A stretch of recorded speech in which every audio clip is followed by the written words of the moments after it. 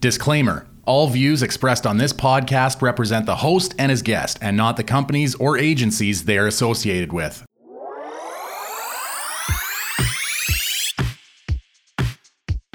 Welcome to Tony's Game Lounge, a weekly podcast that covers gaming news, upcoming releases, and topics from all aspects in the gaming industry. Kick back, relax, and enjoy this week's episode. Hello, everybody, and welcome back to Tony's Game Lounge. It's finally here. Season 3 has begun. These next 20 weeks, plus or minus one, most likely a plus one if there's ever a two-parter again, are here. We're bringing you gaming news, video game stuff all week, every week. And joining me for this very special premiere episode, we've got my duo of Last of Us fans. It's Nick Green and Cole Parkinson. Hello. Thanks for having me back. Thanks for having us again, Tony. Oh, it's a pleasure, boys. How have you been? Not too bad. Bad. Busy, but better than nothing else to do, so I can't complain. Yes, very much so. Very much so. How's 2021 been treating you, boys, since the last time we saw you was on the New Year's extravaganza? I would say better than 2020, definitely. The low bar, but things are looking up, I would say. Yeah, pretty much the same. You know, I got my Maple Leafs back on TV. They're winning games, so that's all I can ask for in 2021. So, hell yeah. Excellent. Well, we're going to kick off our podcast with the startup screen, which is basically the rename of selection screen from season 2. Figured we get something that rolls off the tongue a little bit better. And today we're talking about what we missed during our month-long hiatus, basically, since we've been gone for the entire month of February. On the big side of things, there was recently a Nintendo Direct. And indeed there was. We got a lot of news. In Smash Bros., Pyra and Mythra were announced for the new character slot, acting as a melee Zelda Sheik type thing where you're able to switch between the two like that. Obviously, they're a sword fighter. But then again, the character literally is a sword. So... Oh, wow. Yeah. All right. We got an announcement for a new Mario Golf game, Mario Golf Super Rush, coming out in June. With the big thing that they're promoting with it is the speed golf mode. Yeah, that looks so fun. Golf games are awesome. So absolutely insane. Absolutely, yeah, I'm excited for this. I remember that there was a speed golf mode in Tiger Woods 04, and so yep. I'm excited for this. This is probably a Mario Golf. I loved Toadstool Tour, and so I will probably definitely pick up Super Rush when I get a chance to. Definitely. It's been a while since we've had like a really good golf game. I know 2K came out, but other than that, there's not really a lot to go on for golf. And Mario Golf, they could capitalize us on big time if they wanted to. Oh, absolutely. So. The golf video game market right now is solely lacking. And, we now can get back to what's good with golf. Easy now, Zelda, Tony, easy. In the Zelda world, Skyward Sword HD announced for the Switch. Most likely kicking off Zelda's 35th. They'll probably have more. It's speculated that there's going to be more for Zelda's 35th. My prediction, we won't hear anything about it until after March, as that's when Mario's will end, and I think that's why they're ending it in March, just so that way they can kick off Zelda with a bang. That makes sense, yeah. Keep the focus on each character. Have they confirmed, or I know there's been tons of reports that it's Breath of the Wild 2, but has there been any like concrete information about that yet? No. According to the Direct, I believe it was Junichi Mas. No, that's Pokemon. The director for Zelda basically said, "Hey, it's still going along good." Yeah, we have no news and nothing to show. We're still working on it. But it is basically in the works, essentially. Yes. Okay. And cool. One of the new pros about Skyward Sword is you don't need to use motion controls to play the game. You can use a controller. Yeah, it was a big It's kind of a gimmick type thing, right? It was a gimmick, and you can still use the motion control with the Joy-Con if you do feel like you want to, as it might be pretty responsive, like with Mario Galaxy, with how they showed that off with the on the Switch using that. The motion control isn't awful. It's pretty good still. So, hey, it's looking good. I'm happy with that. And I feel like we'll probably get 2 other Zelda games, probably 2 collabs. I'm thinking Twilight Princess and Wind Waker HD might get bundled together for the Switch. And we might see Ocarina of Time and Majora's Mask 3D get bundled into the Switch as well. That's at least my personal prediction for Zelda's 35. And then also Breath of the Wild 2. They'll probably give us like a new trailer or a release date or something like that, which would be really cool. That would be great.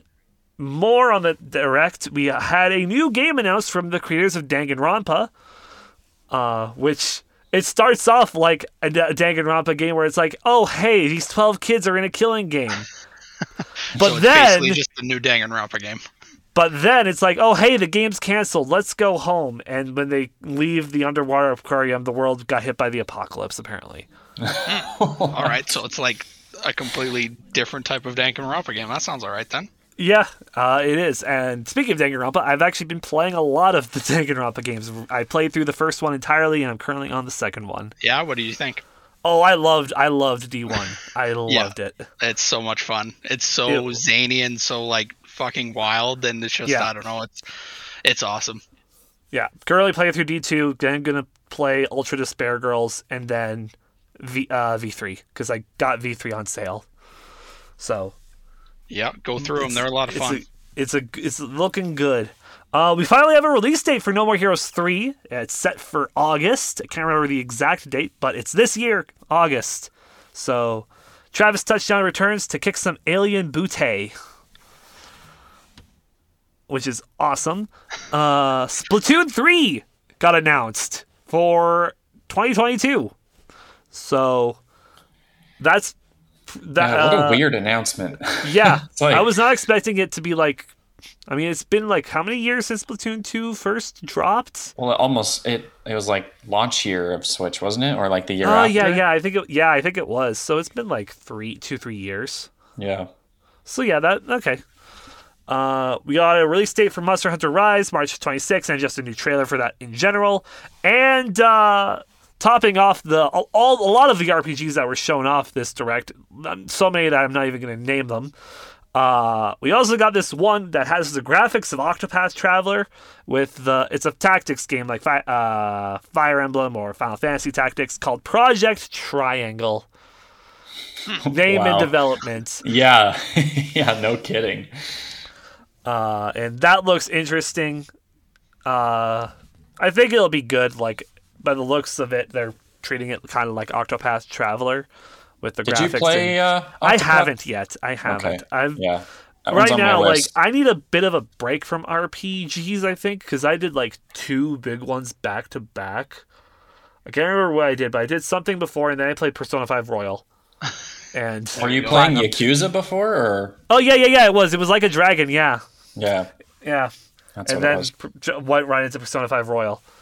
And yeah, it was 2 long RPGs. I'm gonna start another one soon, but I'm playing Hollow Knight just to take a break from the RPG side of things and play something else. And then I'm jumping into Persona 5 Strikers first, which is an RPG hybrid, and then Final Fantasy 15. Good Lord, you got a lot on your plate. I do. And then I'm streaming. I'm currently streaming Danganronpa, which is why I'm like putting that on the side only when I stream. So I'm like, okay, there, I have a dedicated stream game, so I don't jump back and forth with other things, which is nice. More of what happened. BlizzCon Online happened, where we got the trailer and announcement for Diablo 2's remaster, and more details on Diablo 4, announcing the Rogue class. And speaking of BlizzCon, because it was basically they had an agreement to stream it on Twitch, Twitch had to censor it because of Metallica music that was played. That is just one of the funniest stories to come out of 2021. Like, you get a big band like Metallica to play, and then you just censor them.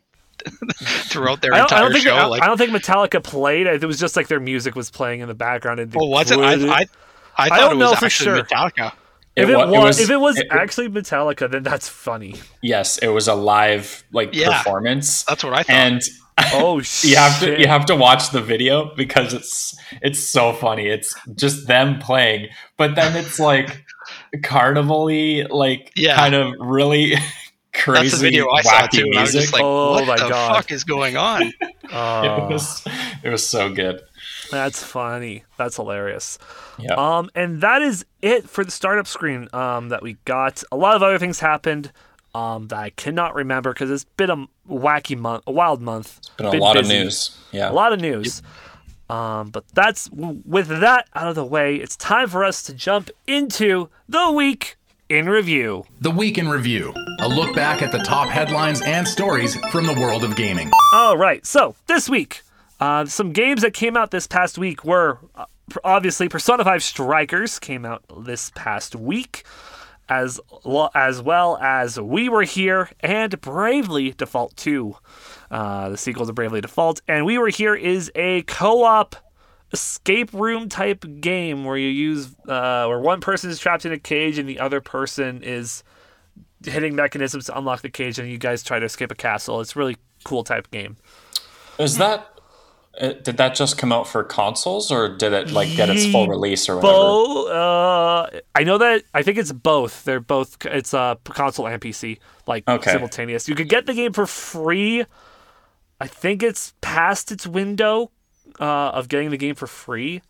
But the game was available for free, which is why I picked it up. Okay. It was on my it's on my PC on Steam because I got that for free whenever that came out. I don't know if it was just early access back when I got it or whatever, but it's cool to see it's got a no crossplay, sadly, for the game. Darn. Which it's ridiculous at this point. Yeah. As for the news that happened this past week, there was a PlayStation State of Play event.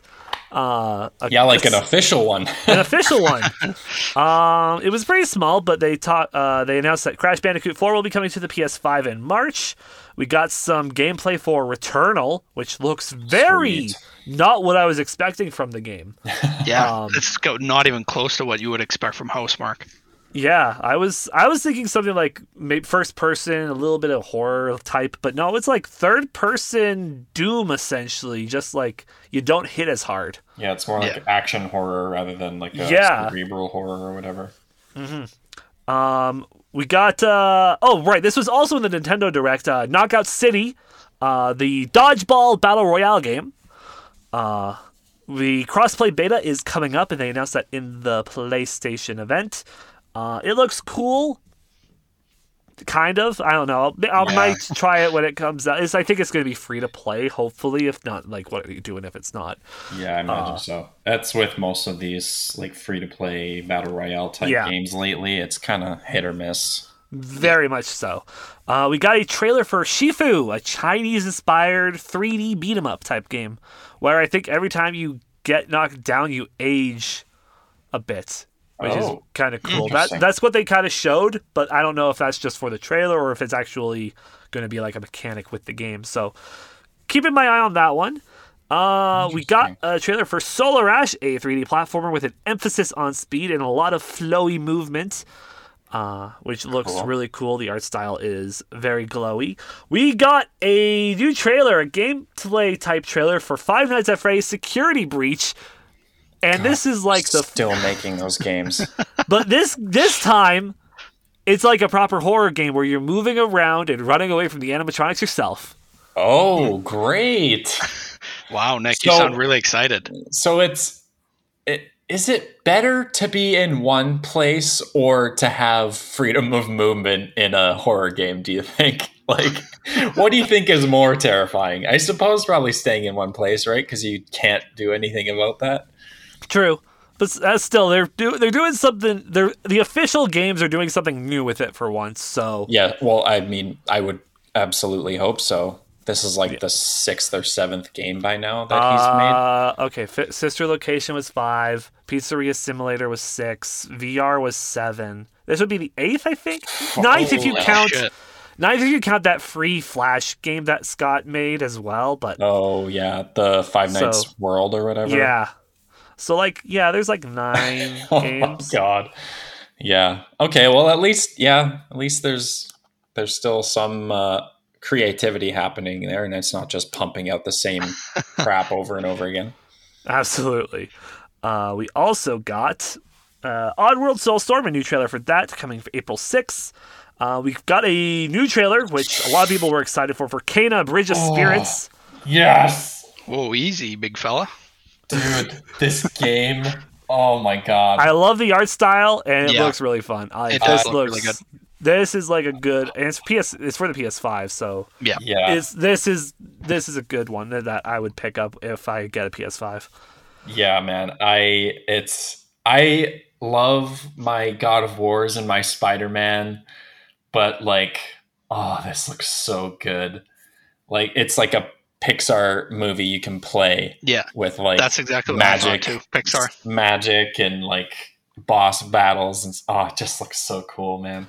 We also got a new trailer for Deathloop. It's kind of like a James Bond with a James Bond song, basically. Yeah, that's the game I'm looking forward to the most this year is Deathloop. Oh baby, it's getting close to release, right? Yeah, end of May, I think is when it was supposed to come out. We'll see if it actually comes out then, but yeah. And then they ended the show with a big thing. First off, announcing, hey, Final Fantasy VII Remake is coming to PS5. If you have the PS4 version, you can just upgrade it for free. But then, they're like, also, hey, you should really invest in a PS5, boys. You know why? Because guess what? There's going to be an exclusive episode for this version. Because on the PS5, it's called Final Fantasy VII Remake Intergrade. And it features a bonus episode featuring Yuffie. And then they announced it's going to be the free game next month too. So but it does not count towards the upgrade if you get it for free for March. Such a weird caveat. Yeah, well, that's like if they would have done that with Control, they would have been like, yeah, here's Control, but it's the PS4 version, but you can't upgrade it to the PS5 version. So it's like that's back-to-back months, and why they did it with one game and not the other makes no sense to me.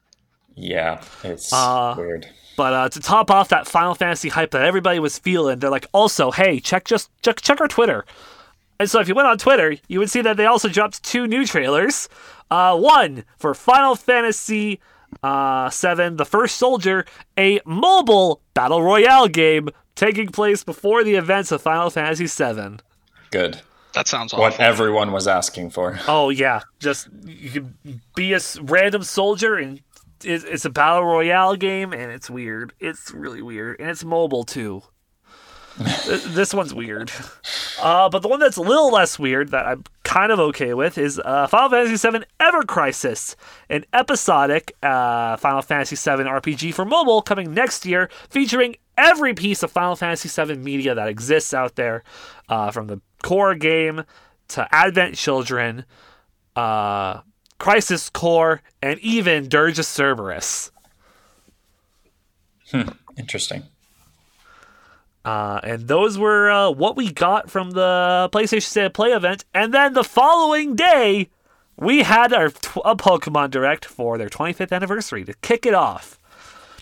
The first 10 minutes of the show were dedicated to the new Pokemon Snap, showing off gameplay for it and kind of how the game is going to work a bit. And then it finally happened, boys. Gen 4 remakes are coming out late this year, most likely holiday. Brilliant Diamond and Shining Pearl. That's pretty cool. That's the only Pokemon games I've ever played. Really? You didn't play like Yellow, Blue, or Red back in the day? No, I was a big Pokemon fan, but I didn't have a Game Boy, so I couldn't play them.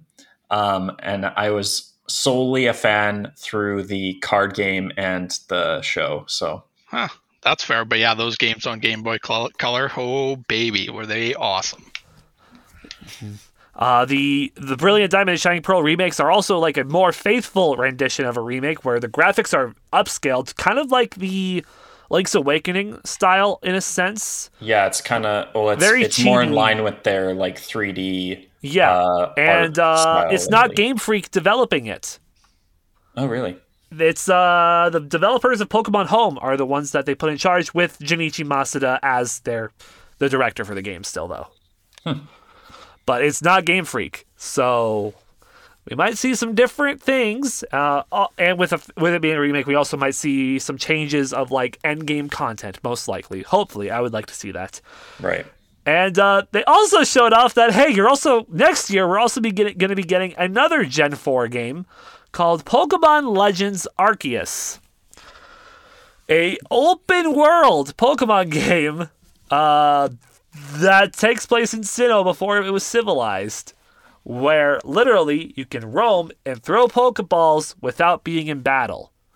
And you can also battle on Pokemon. It's what a Pokemon. This game is ambitious, and I definitely cannot wait to see more about this game later this year or early next year when they have another Pokemon Direct or whenever they talk more about this game specifically.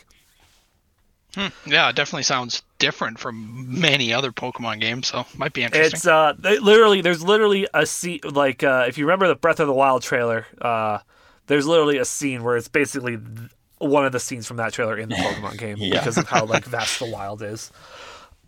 With that, on to some more headline news. Frogger is becoming a 13-episode game show. All right. What? Yeah. Konami's like, hey, kids, you like Frogger? Yeah. Then run across the street. Oh, yeah. Real life. It's more like it's more like an obstacle style game show, but yeah, it's going to be called Frogger by the looks of it. Oh, my God. Tony Hawk Pro Skater 1 and 2 are coming to the Switch and next-gen consoles, confirmed by the developers. Cool. Gran Turismo 7 got delayed to 2022, so we won't see it on PS5 this year. For more free games coming in March, Ratchet & Clank 2016 will also be free on PS4. This is kind of how they did it with Journey, where it wasn't like PS Plus exclusive. It's just like anybody can get it. Just a free game. Yeah. With encouraging the stay home incentive. That type thing, because quarantine and shit still. Because we're still in a pandemic. Yep. Yeah, no end in sight. In more TV news, Twisted Metal is also getting a TV series from the writers of Deadpool. Oh wow, that's fitting, I guess. Yeah, I would say so. Yeah, very fitting. Cuphead and Mugman are coming as Fall Guys costumes. Hell yeah. Minecraft Dungeons, new DLC, Flames of the Nether, recently dropped, adding new things to that game. Sweet. Anthem! Work has been halted on that game because of the pandemic. Remember that game? Nope. Most likely might be the end of Anthem that we see. Now, they haven't confirmed that it is the end of the game, but let's be real. I feel like that plug is going to get pulled sooner than we think. Yeah, I think it's over. Well as games that are over, Vampire the Masquerade Bloodlines 2 has been indefinitely delayed as the developers are currently in a replacement issue as the main developers of the game are being replaced and not sure if they're going to get replaced or not. So if you're looking forward to that game, may not even come out. In Kentucky Fried Chicken news... KFC, the epic gaming titan with their own console, are teaming up with Genshin Impact. You can basically order the D-Luke bucket, and you'll get a code for a exclusive KFC glider. And this is only in China, I believe. You need a segment every podcast. Kentucky Fried Chicken update. Yeah. You see, we would, but we actually, at the end, there was another new thing at the end of the podcast I'll have to go over real quick. But we'll get to that when we get to that. Epic Games is settling their loot box lawsuit by giving people who purchased them purchased any of loot boxes or anything that were in those games V-Bucks or Rocket League credits. I believe it was 1,000 for each game, as that's what the settlement for that lawsuit came out to. Bethesda and ZeniMax Media are also facing a class action lawsuit concerning the Fallout 4 Season Pass. Seems to be the main focus of it is because the Season Pass says everything, all the DLC is on here, and the Creation Club technically counts as DLC. Yeah, it just seems like Bethesda can never get out of their way, ever. So, because of that, there's a class action lawsuit. For more, you can check out the article that PC Gamer wrote about it, as it covers everything in a pretty good depth. Alien and Ripley are coming to Fortnite. God. That game. Oh, boy. It's I know it's completely harmless and people get joy out of that game, it's great. I love that people are loving things, but like just to see the Xenomorph do the fucking Fortnite dances hurts my eyes. A little bit, yeah. Subnautica Below Zero will be leaving early access and be getting a full release in May. And the Halo TV show has a streaming platform. It's Paramount Plus, and it comes out next year. Oh, man. That's interesting. On to the draw of the deck, our TCG news of the week. For Pokemon, I think this past month of February entirely, like if you order a Happy Meal, you get some Pokemon cards. That's still going on to my knowledge, so that's really about it for Pokemon. They haven't really done a whole lot, but we'll probably see a lot more as this year goes on with Pokemon's 25th. For Yu-Gi-Oh!, 2 new Egyptian God decks were announced for a June release. It was, I believe, Slifer and Obelisk. Or it was Ra and Obelisk. I can't remember. And Magic the Gathering, we got a couple things. Secret Lair, Black is Magic, a new print-on-demand series of alternate art cards, which are going to be out for a limited time. All the proceeds for these cards will go to the Black Girls Code. And there are 7 cards total that you can get, and they are available until the end of March. So if you want to check out this really awesome, really cool alternate artwork, go. It's like, I think it was like $30 to $40 per pack. And I believe it comes with like all 7 cards. And I believe it's like, if you want the normal ones, it's $31, and if you want them like foil, it's $41. So it's really cool. And they also announced during the Hasbro investor call that there's going to be 2 collaborative series coming to Magic the Gathering, Warhammer 40K and Lord of the Rings. So we can now expect to see Dimly the Dwarf and Legolas as a trading card. Great. It took that long, really. And now onto our brand new news segment, The Dice is Right. Because I think for the longest time I said we also cover board games, and we hardly have. So we got some board game news this week as well. Stardew Valley now has an official board game. It's out right now. You can order it on the official website. Up to 1 to 4 players can play. A session lasts about 45 minutes, and there's a lot of depth to the game, just like the video game. Yeah, just a bit of depth in that game. Just a tiny bit. Just a tiny bit. Disney's Gargoyles is also getting a board game come August 1st called Gargoyles Awakening, and it is a co-op strategy game. That's all we really know for right now. And the Skyrim board game is currently in its crowdfunding stage, but they're not using Kickstarter. They're using GameFound to fund it. So if you like Skyrim enough to purchase a board game of it, go ham. Yeah, if you didn't spend 5 hours playing the real game, just buy board game and spend another 5 hours. Exactly. And that's everything for the week in review. And now for games that are coming out next week. It's time to see which games should be on your radar. From AAA titles to upcoming indies, here's what should be on your radar. On Tuesday, we have Harvest Moon One World coming out for the Switch, Neptunia Virtual Stars for the PS4, Yakuza Like a Dragon for the PS5, Maquette for the PS4 and PS5, and Monster Jam Steel Titans for the PC, Xbox One, PS4, Stadia, and Switch. On Wednesday, Sir Love-A-Lot comes out for the PlayStations, both the PS4 and 5, the Xbox One, PC, and Switch. On Thursday, R No Surge and Seal No Surge DX both come out for the PS4, Switch, and PC. Sea of Solitude Director's Cut makes its way to the Switch. Kill It With Fire, the game about killing spiders in a house with any means necessary, comes to the consoles on the PS4, Xbox One, and Switch. Perfect. Ranch Simulator comes to the PC. And no, if you're wondering, it is the building, not the dressing. Too bad. I'd rather it be you have to make ranch and sell it. You know what? I bet you any amount of money there's a Steam game somewhere that is that exactly. Oh, probably. And on Friday, 2 Point Hospital Jumbo Edition comes to the PS4, Xbox One, and Switch. Jumbo. Really selling that jumbo. Oh, yeah. And those are the games that are on your radar for this week.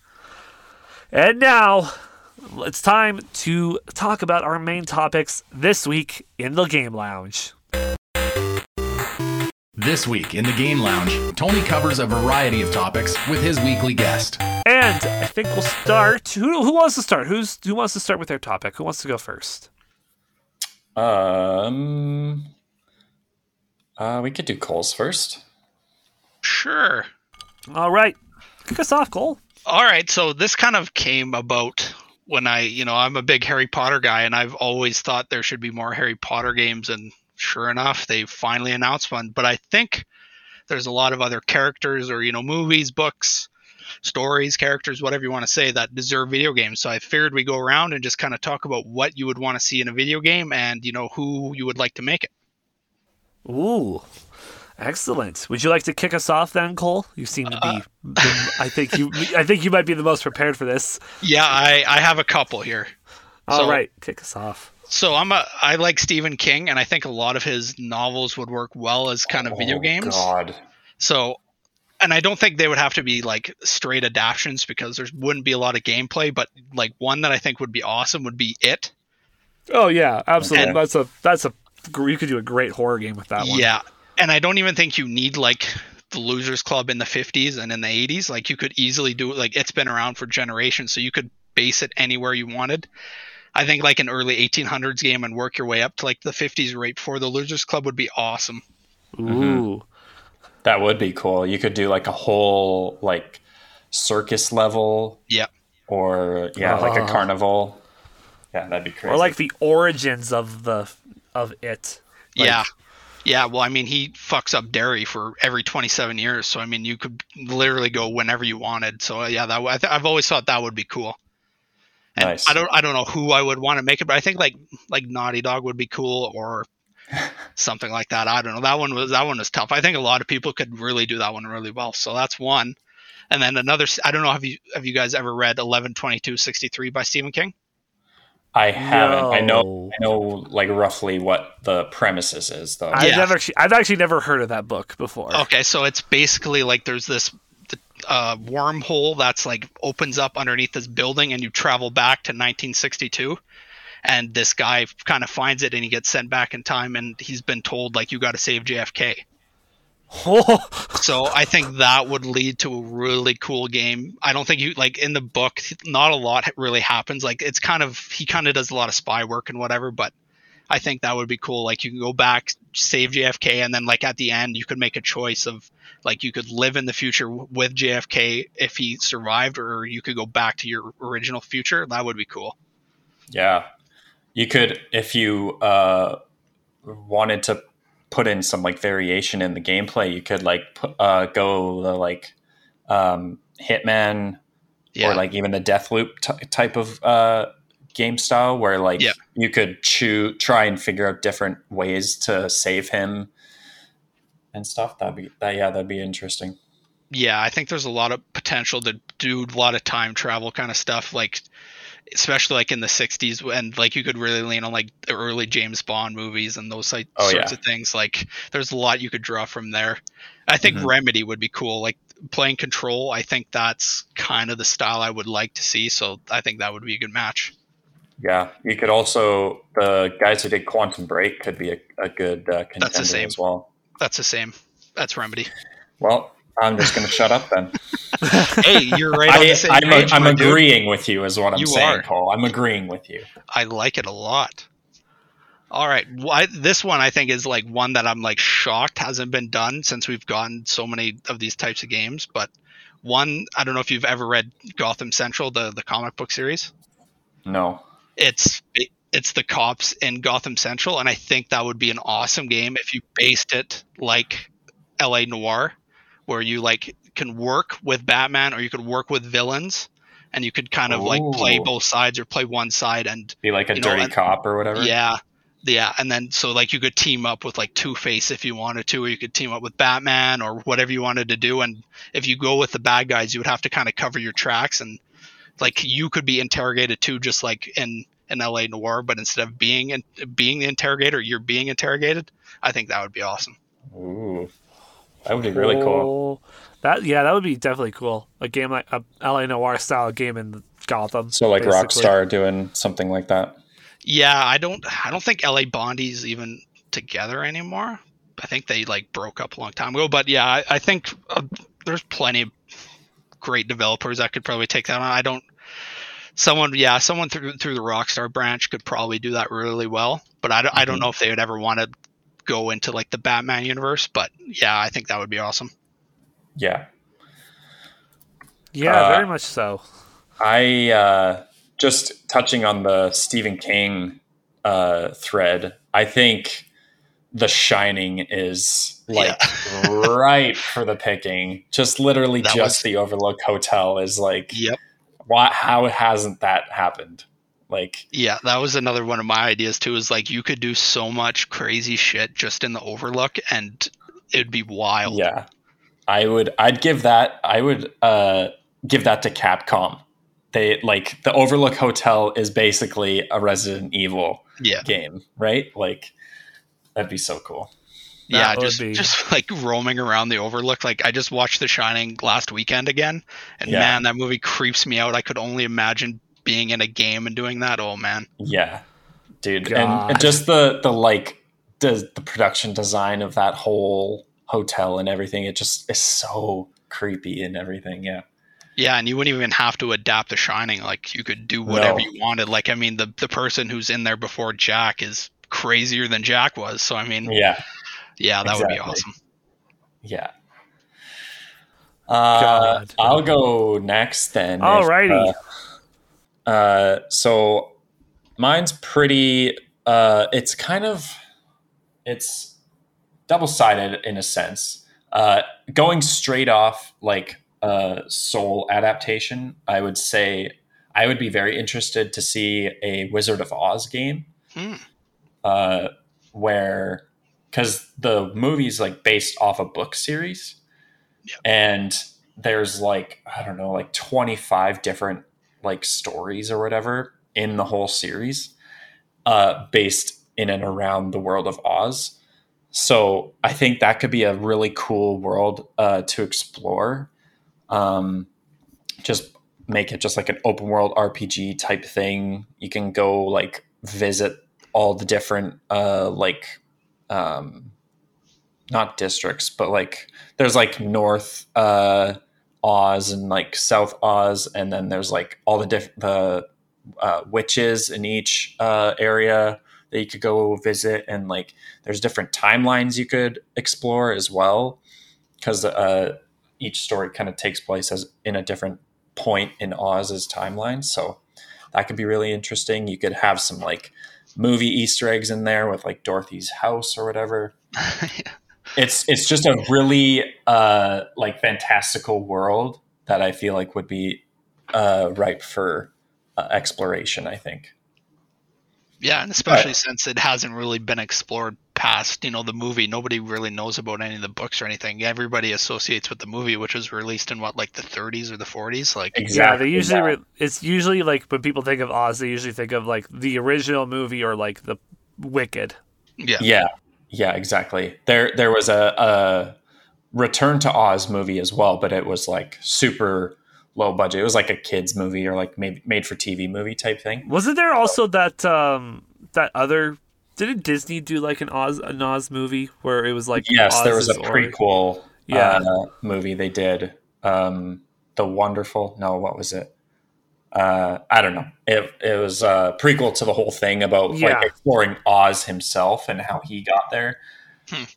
And it was really cool because it followed the same kind of art style in the sense that it was shot in like 4:3 black and white before he gets there, and then it expands to 16:9 letterbox and like full HD color, which was kind of cool. Yeah, that's awesome.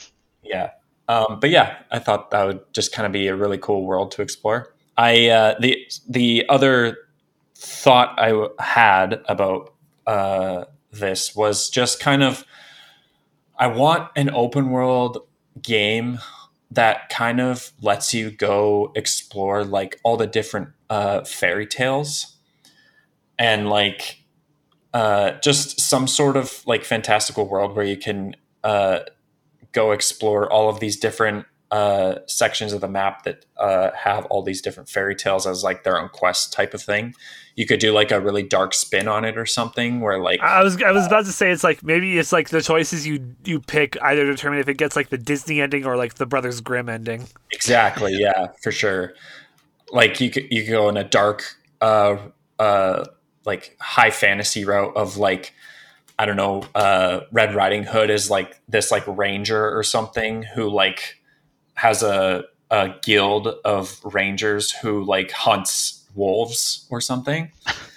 You could go that route with it, or you could go like the horror route, like pure horror take on like all these different fairy tales and stuff. You could even incorporate like the universal monsters like Dracula and the Wolfman and Frankenstein and stuff, just to pad it out a little bit. Red Riding Hood's hunting the Wolfman. Exactly. Yeah, I was gonna say if that's your if that's something you want, you should definitely check out The Wolf Among Us. That's kind of the basic idea of that game. It's not open world. It's just Telltale, right? Like Red Riding Hood's in there, Cinderella. So yeah, it's like they're like fucked up. Like they do drugs and shit. Like it's pretty hardcore. Oh wow. Yeah. But it's awesome though. It's really, really good. It's like, I know you're not like a big just adventure type gamer, but yeah, that's one you would definitely like if that's something you want to see. Cool. Yeah, I'll definitely check that out then. Yeah, it's on PlayStation Now. I know that much because I also recently got PlayStation Now. So yeah. Sweet. Yeah, I'll have to check it out. But yeah, that's kind of my just kind of vague pie in the sky game wish.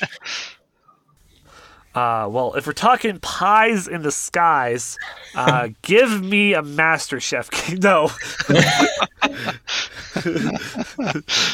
I mean, honestly, I could use like a good cooking game because Cooking Mama seems to be dead to rights right now. So maybe like a good modern cooking game would be cool. I don't know. It's just something chill that isn't like wacky, that could get as wacky as like the good old simulator games can, like Cooking Simulator. Give me something like, give me a plot with my cooking game. Give me Gordon Ramsay calling me an idiot sandwich at 2 a.m. in the morning while I'm stoned out of my mind. I mean, you could do that right now if you're stoned, man. Just pretend. But no, I was actually going to say, even though I think it got some games that were mostly just like based off the movies, but like Chronicles of Narnia. Yeah. Yeah, absolutely. That's another world that's just ripe for the picking. Mm-hmm. Exactly. I want to find the lion and just ride him into the sunset. Oh boy! Wow. Okay. You can interpret that a lot of different ways. You can. What I mean is hop on his back and right. Vroom. Of course. I would hope so. Because the other one's bestiality, and we don't support that on this show. This is a bestiality-free show. This is a bestiality-free show and zone. Yeah. Going back to the food theme, however, you could do, and tying it in with like known IP, you could do a Charlie and the Chocolate Factory game. That would be really cool. Fun fact, there is a Charlie and the Chocolate Factory game. Well, okay, you could do, I'm guessing it's not the greatest, so let's do a new version. That was probably... That was probably the best review it ever got, Nick. So, congrats. I know that Shift recently played it. The famous SpongeBob SquarePants Battle for Bikini Bottom speedrunner. He played a casual playthrough of that, so you could probably find a video of that on YouTube, or just check his VOD list on Twitch to find that and see how bad the game really is. But definitely like a more modern Charlie the Chocolate Factory would be cool. Yeah, absolutely. You could easily do it in the style. You could make it like a different batch of kids come in, and you could do it in style of like Danganronpa, of just like a kid gets fucking something traumatic happens to a kid, and that's how until there's like one left. River.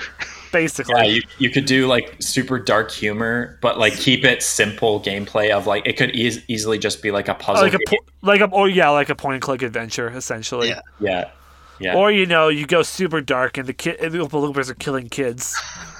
Yeah, you could go the Portal route, and you could have like puzzle game on the surface, but like super dark subtext to everything. The Chocolate Factory got abandoned, and there you go. And there's one last Oompa Loompa lurking in the shadows. You know what should happen is this should just be the Portal 3 game, and the entire time the Portal universe takes place inside the Chocolate Factory. Yeah. Now you're thinking with Wonkas. Speaking of Portal, real quick, off topic. Have you guys checked out the that new mod that came out for Portal 2? New mod? No, what is it? It was it was either Portal. It was Portal or Portal 2. Basically, it adds a third portal to the game. Oh yeah, I heard where about you go that. back into the past. Yeah, it's like a time travel portal. Yeah. Interesting. Yeah, I know that it's available now. It looks really cool, but I don't have a PC to run that shit. Well, I mean, yeah, Cole hasn't played that game, and I seriously, you got to play it, Cole. It's so good. Even if you're not like a puzzle game type of guy, it's the dialogue and the atmosphere are like two of the greatest things. Yeah, if it's on like PS Now or something, I'll have to download it, because I've never heard anything bad about it. So it's just one of those games I just never played, and I don't know why. Yeah. Do we have any other franchises we would see as a game, or are we good to move on to our second topic? I have one more. Okay. But this kind of came to me that yesterday morning, when every morning for the last couple of weeks I get up and watch WandaVision. And I always thought like a WandaVision game, like that. I don't know how you guys have both played Fallout 3, right? Yep. I have not, but I might soon because it's on PS Now. But I don't know how long I'll stream. Well, there's a mission in there with Tranquility Lane. Do you remember that mission, Nick? Oh God, no. Unfortunately, so basically, like you're in a area in this. You're in a pod, and it sends you to this area in the game, and you have to like figure out a puzzle on how to get out. Like everything seems so nice and normal. And yes, I do. It's in this like cul-de-sac kind of thing, right? Exactly. Yeah. And I think it would be awesome.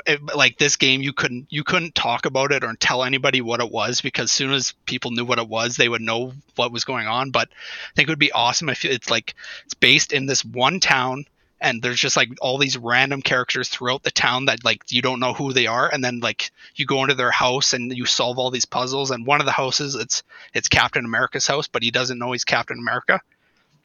And then you figure out this puzzle, and something unlocks in his head, and he gets it, and then he knows he's Captain America, and you got to like round up, I don't know, 6 or 7 Avengers, and like at the end it's like Wanda is controlling this entire neighborhood. That would be cool. Yeah. You would have to wait like 10 years until people kind of forgot about WandaVision, but I like soon as I thought about that, I was like Tranquility Lane, and like combining that with WandaVision and like all these Marvel characters and whatever. Yeah, but you couldn't even say what the game was, or like have Marvel in the title or anything, because it would blow the entire game. So it would have to be just a random title, and it would never get made. Here's how you cover it up. You put DC on it. But here's the thing: DC games are pretty much better reviewed than Marvel games, other than Spider-Man. So I mean, true. Yeah, very true. Very true. I mean, the Batman games are. If there was no Arkham games, there would be no Spider-Man. So Yeah. Fair enough. Okay, with that, Nick, intro us your topic.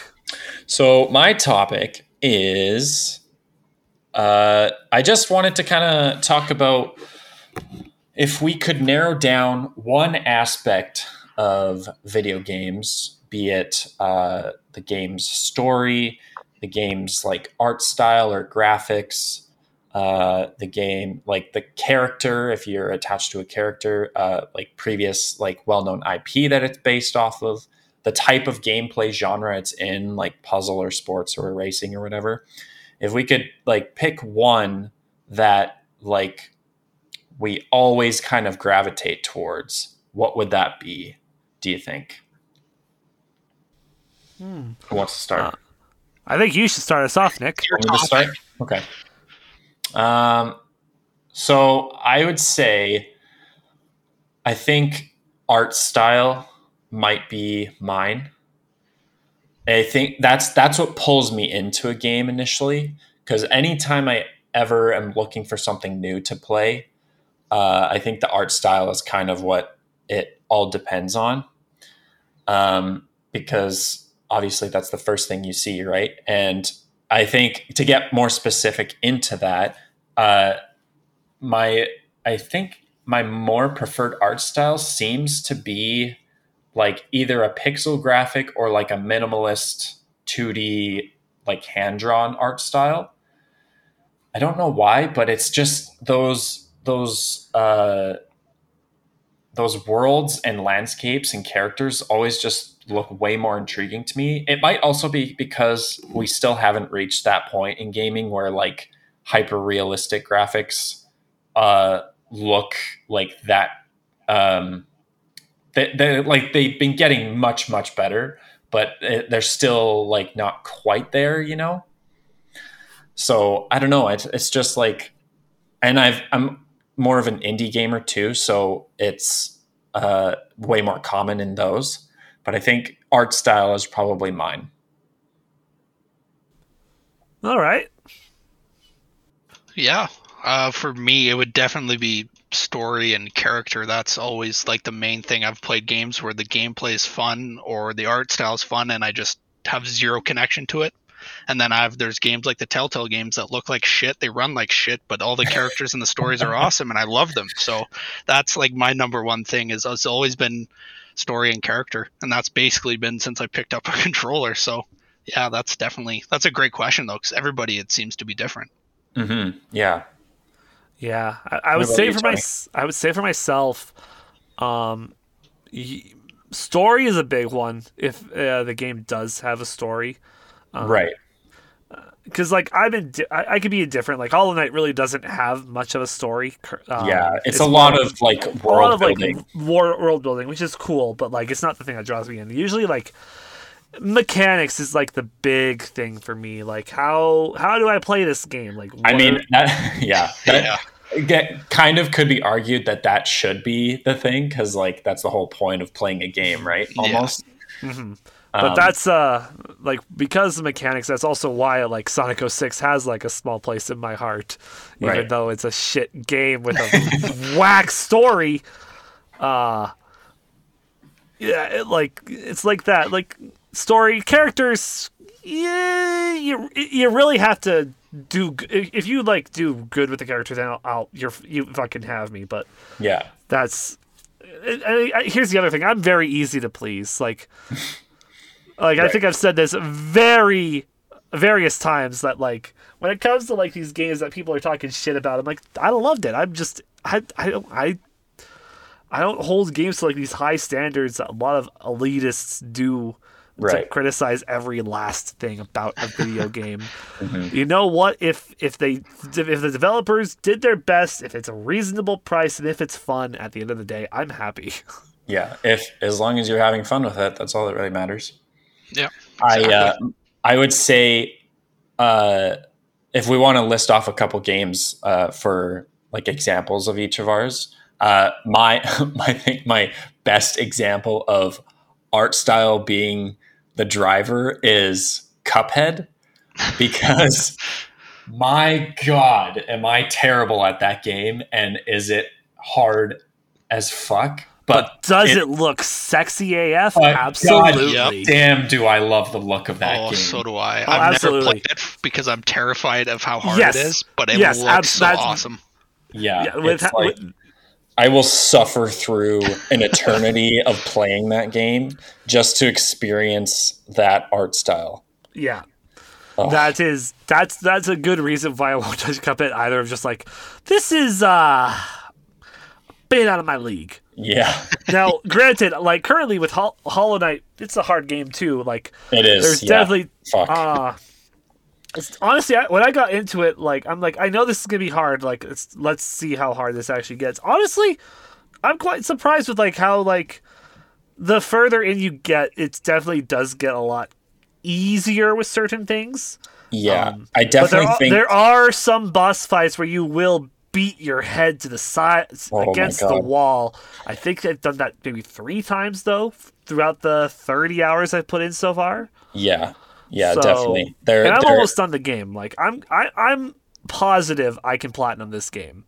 Oh yeah, I want to platinum this game. I don't know that I will though, just because of my skill level and my patience. But like, it definitely it has that learning curve, right? Because like you'll get the rhythm of the new mechanics as they introduce them to you. But then if you get kind of stuck or you get like caught on something and you get in a little bit of a death loop, then it can get really frustrating really quickly.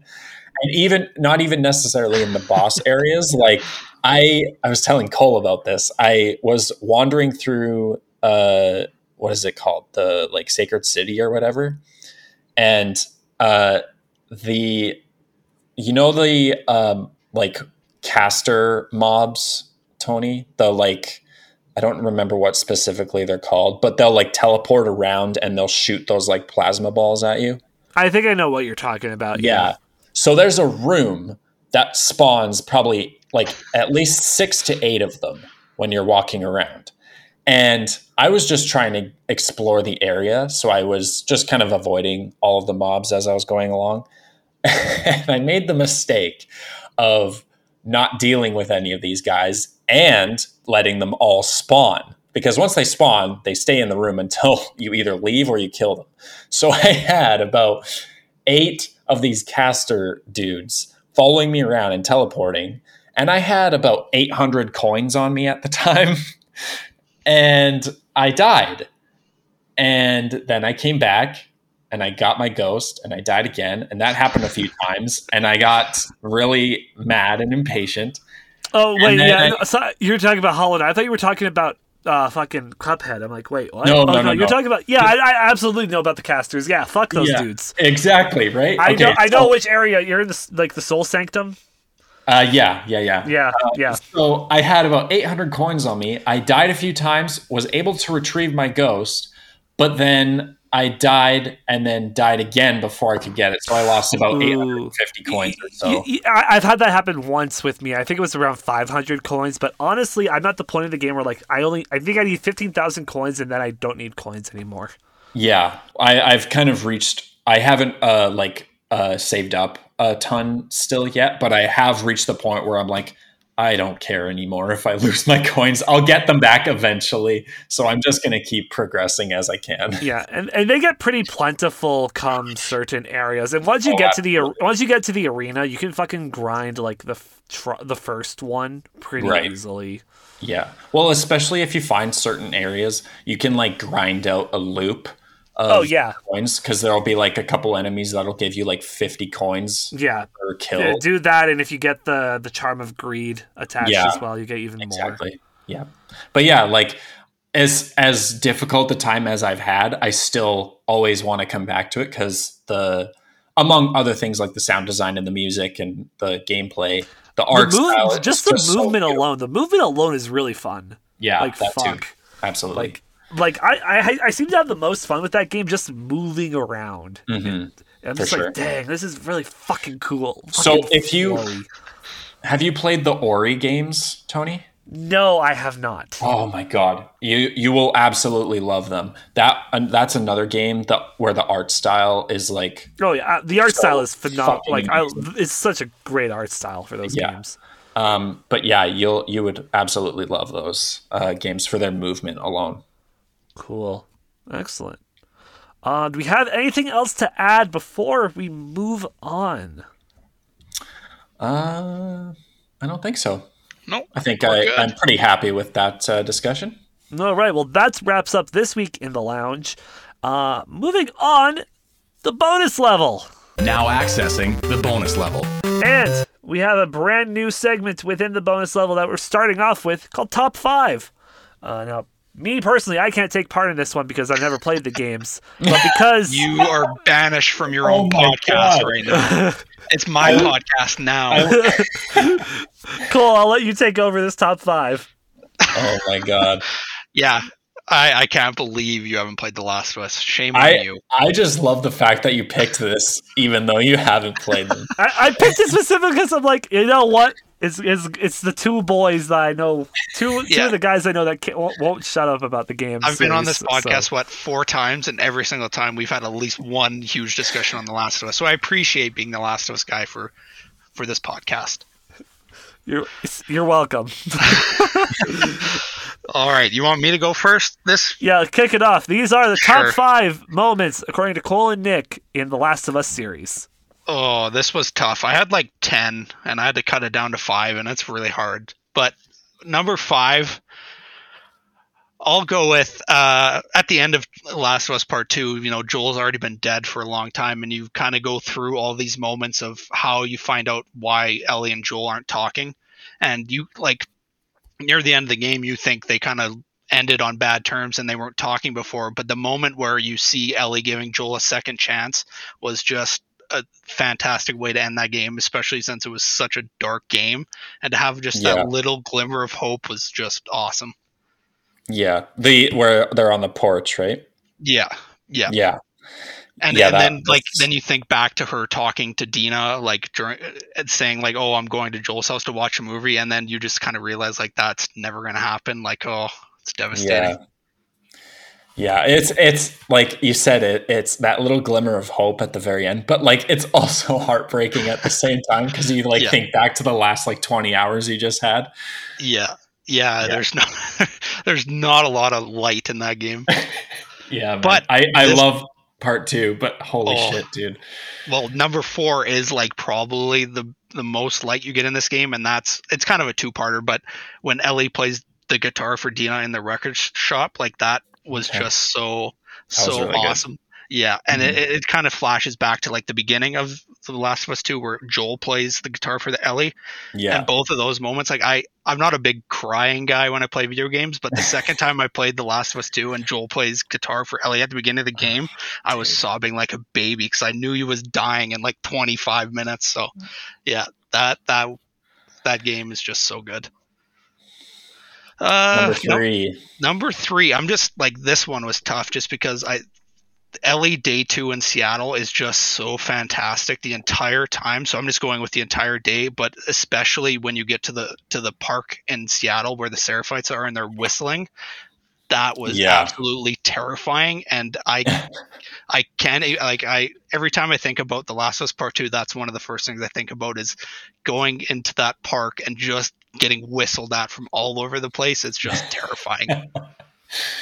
Yeah. That the atmosphere in that level alone is just it's so anxiety inducing. Yeah. Because you're already having to deal with all of these like mechanics and like systems to make sure, and then you're having to make sure you're on your wits about you have your wits about you and you're making sure you know where everyone is, but then like more Seraphites will come out of nowhere. Oh yeah, the first time I played the game, it probably took me an hour to get through because I was like, I do not want to get caught by these psycho fucks like at all. Yeah, dude, I was riding on pure fucking luck that level because I was a ball of anxiety the entire time, and I was just like pushing forward. I'm like, okay, we're not stopping. I'm going. I can't stop. Yeah, and then there's like 3 in front of you all of a sudden. It's like, oh, fuck me. Oh, yeah. So awesome. God. All right, number 2, I'm going to go with the giraffes, like right at the very end of the game. Like that moment is just like every time I play The Last of Us, every time I see the giraffes, I just let Joel and Ellie just sit there for like 5 minutes to look at the giraffes because I feel so bad for what's going to happen to them in the next 2 hours of game. So that entire moment, like The Last of Us, the first game isn't nearly as dark as the second one, but it's still pretty fucking dark. Like a lot of bad shit happens in that game. But that one moment is just like it shows that Ellie is, is still a kid, and even though you basically have to treat her like an adult, but that one moment, like you let her be a kid for 5 minutes before she gets taken in to be a lab rat. Yeah.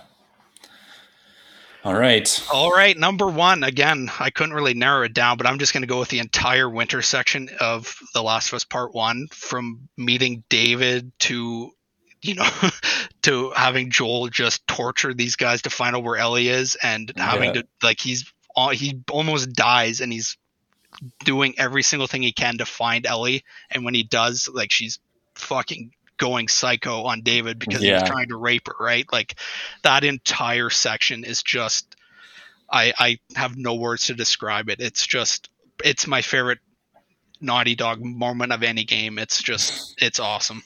Yeah. It's stumbling around in the snowstorm is just so, like, that's another just anxiety through the roof. Yeah. Well, and it bounces back and forth, right? Like between you have to deal with Ellie dealing with her shit in the bar, and then hiding from Joel. David, and then you have to navigate Joel through a fucking winter storm in the condition he's in.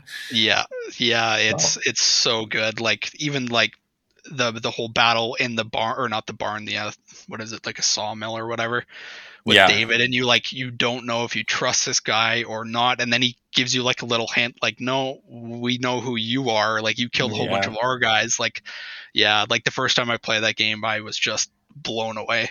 For sure. Oh, that's a good list, man. That was a pretty good list. All right.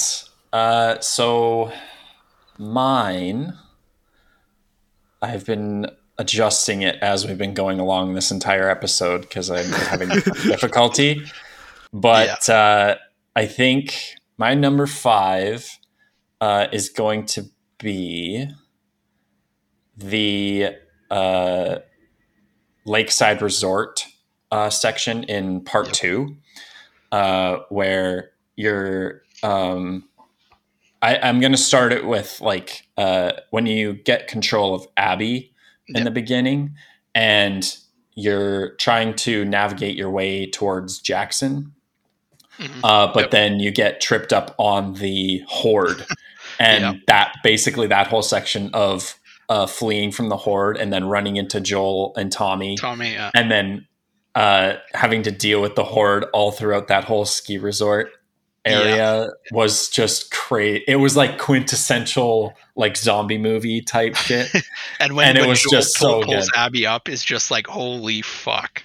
That reveal was like, oh man, like how is this gonna go down with this whole like all of these zombies around? And it was crazy. When you first played the game, did you think Abby was looking for Joel?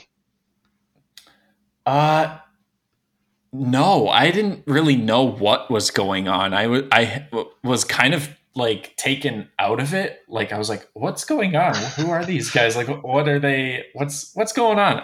Yeah. So it was a whirlwind of like emotion when like Joel showed up and all that. So,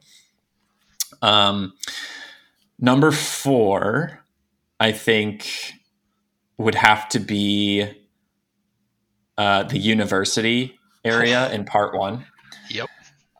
Mainly kind of towards the end, but the entire level is just so beautiful. It's like at golden hour the entire time. You're riding around on a horse with Ellie and Joel, touring the campus, but then like towards the end when shit starts going down, you have to like navigate all the way out of the campus building, and then you get that final blow with Joel falling down onto the rebar. Which was just section. That cutscene where he falls is like every time I like squirm and like cringe up, because like oh fuck, that is, yeah, it's just brutal. Yeah, I had a tough time leaving the university off my list just because the entire section is so good. Like when he has to go down below where all the clickers are and there's a bloater down there, like that is so awesome. Yeah, so crazy. And then, man, it's so hard. What are we at? Number 3? Yes, sir. I'm gonna say the Ground Zero section in part 2 because the Rat King. Yeah, I've been warming up more and more to horror games. And like Last of Us games aren't like fully horror, but they have their moments, and this is one of them. The biggest one, I would say, in the second one at least. Absolutely, yeah. It's the like the way that whole level builds up the tension towards the Rat King and Patient Zero, and then just navigating down into the basement of the hospital. It's just so fucking scary, dude. Yeah, the atmosphere. Terrifying. And like this game looks so good. I know it's said before, but like it looks so great, and it's like to a detriment because then it's just all the more terrifying, especially in these levels. But yeah, when that asshole breaks off and is chasing you at the same time. Yeah, well, like you get that initial reveal of like there was that big noise. Yeah, there's a big hole here. What just happened? Yeah, because I thought it was just going to be like a bloater or something, and then nope, it's not just a bloater. Yeah, I don't think I was anticipating a bloater. I was just like completely in the dark of like, oh god, what the fuck am I going to run into down here? And yeah, it's just that whole final like fight with it is just insane, man. It's just crazy. And I'm honestly glad I was playing as Abby because she's like kind of a fucking like brute force, and she has like some pretty awesome guns too. And I think because she has a shotgun, I think, right? Yeah, and then like a better assault rifle. Yeah, so I was just like stockpiling shotgun ammo the entire level, and then once the Rat King finally showed up, I'm like, all right, let's fucking unload on this dude. Yeah. Number 2 is going to be I'm not going to say the winter section just because for variety's sake, but I'll give it an honorable mention just because it was so good. But my number 2 is going to be the museum level, the flashback in part 2. Yeah, because we get more of the Ellie and Joel kind of from part 1, but then we just it's super low stakes. Like it's probably the happiest level in the game. It's like it's definitely on the positive end of the spectrum for both games. Yeah, I smiled the entire time. Yeah, it was just so good. And then the like what was it, like the space shuttle part 2 was it's so well done. Now I'm kind of mad that I left it on my list just because of like just being reminded of everything. Like that's definitely one of my favorite parts of part 2. Yeah, so good. And number 1 might be a little unconventional. I don't know. But it's the defining moment when whenever I think about The Last of Us, this is the scene that like comes to my mind first.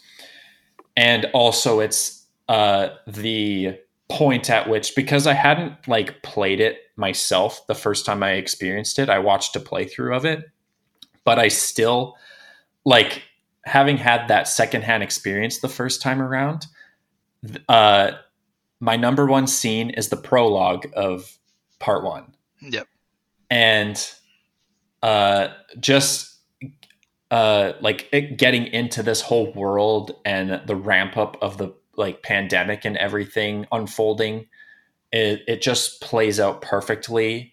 And the moment at the very end of the prologue when Joel's daughter dies, that's like the moment where it like switched, and it's like, oh man, this is the game we're getting me into. Right? Yeah. And the first time I saw that in the playthrough, not playing it myself, I like broke down. I burst into tears from that. Like, it got me, man. It was so brutal. Like, I hadn't seen anything like that before. Yeah, and especially since like you only spend like 20 minutes with Sarah, and it's just devastating when she dies. Like, she's just this little girl. Like, oh, yeah, it's crazy how fast they make you like feel for Joel and Sarah in that short span of time. Yeah, it's just, that's like my quintessential moment, I think. Yeah. And also a shout out just for when Joel and Tommy meet Abby's group and they say their names and everybody turns to look at Joel. Like, that moment gave me goosebumps. Fuck. Like, I was like, oh fuck, he's dying right now. Like, I knew he was going to die in the game, but I didn't think it was going to be like an hour and a half in. Like that. Yeah, that I had to turn the game off and not play it for like 12 hours after that happened. Dude, I was feeling a little more optimistic maybe than you in that section, and I was leaving it more open-ended. I'm like, oh fuck, how is he gonna get out of here? Yeah, and he wasn't. No, definitely not. But yeah, thanks for letting us hijack your podcast for this. Oh, not a problem. This was the top 5 moments from the Last of Us series done by Cole and Nick. Thank you for those. Thank you. Yeah, I hope you still have interest in playing those games. The first one's on PlayStation now, so I might eventually get to it.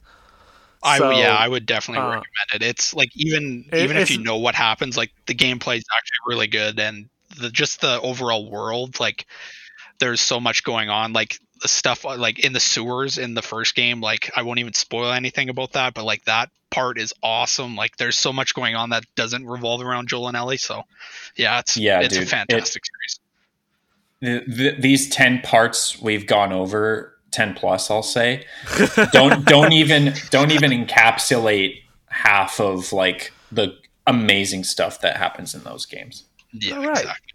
Good to know.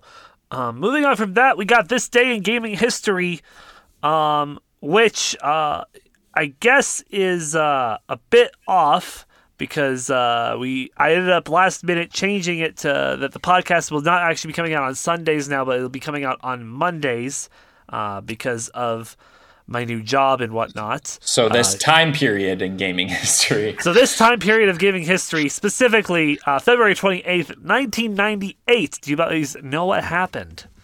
Well, I only know what happened because of your docket, because I would have been 1 year old.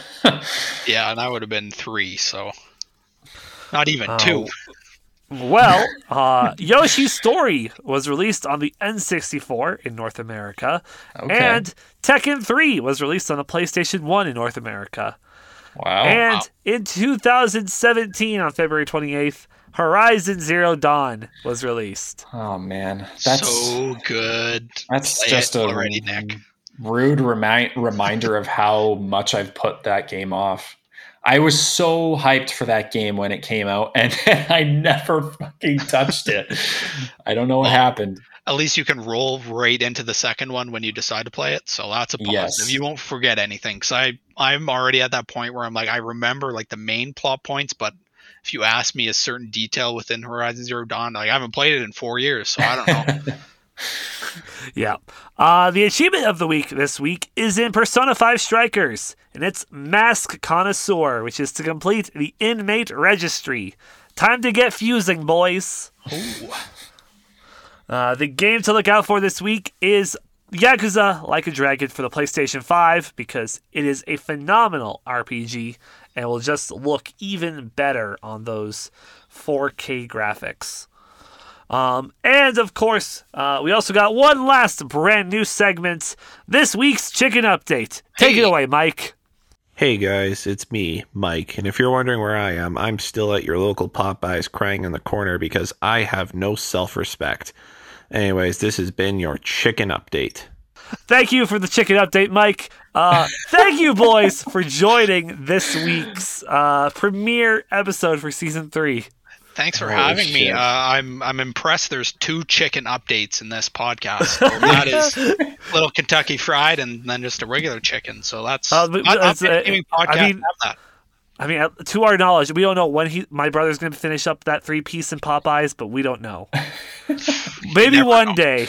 Even when you finish, do you ever really finish? You're never really finished. Where can we find you boys on the internet? You can find me. Oh God. You can find me at NoDamnGood1104 on Twitter, and you can also check out the other podcast I'm on. We finally decided on a goddamn name for the thing. It's called Out of Focus, where we talk about all matter of movies, TV shows, video games, comics, etc., and the hijinks that ensue off of all those tangents and whatnot. So yeah, awesome. Out of Focus. Where can we find the podcast? All your popular podcast services: Spotify, iTunes, Google Play, I believe. Yeah. How long till you rename the podcast? That is the question, isn't it? You'll have to stay tuned for that one. There you go. That's a good plug. And what about you, Cole? Where can we find you? Just Cole Parkinson for Twitter, Instagram, and of course the Hockey Moms on Instagram and Facebook. Excellent. Nice. And of course, you can find myself over at Instagram on at Tony's Game Lounge, at Twitter at Radio Tony, and on Twitch, where we spend a lot of time now streaming. Currently the Danganronpa series, but we'll be streaming a lot of other games as soon as we're done with this franchise. We stream whenever we can. Usually it's Mondays, Wednesdays, and either a Thursday or a Friday. And sometimes we throw in a bonus stream here and there as well, depending on how I'm feeling. Go check those out. Go check out our guests. And thank you, boys, once again for coming on. Yeah, thanks, Tony. Thank you. Always a pleasure. And with that, we will see you all next week in the Game Lounge. Bye. Thank you for listening to Tony's Game Lounge. You can find all social media links in the episode description. Be sure to follow the podcast on your streaming platform for new episodes, and follow Tony's Game Lounge on Instagram, Twitter, and Twitch for weekly updates.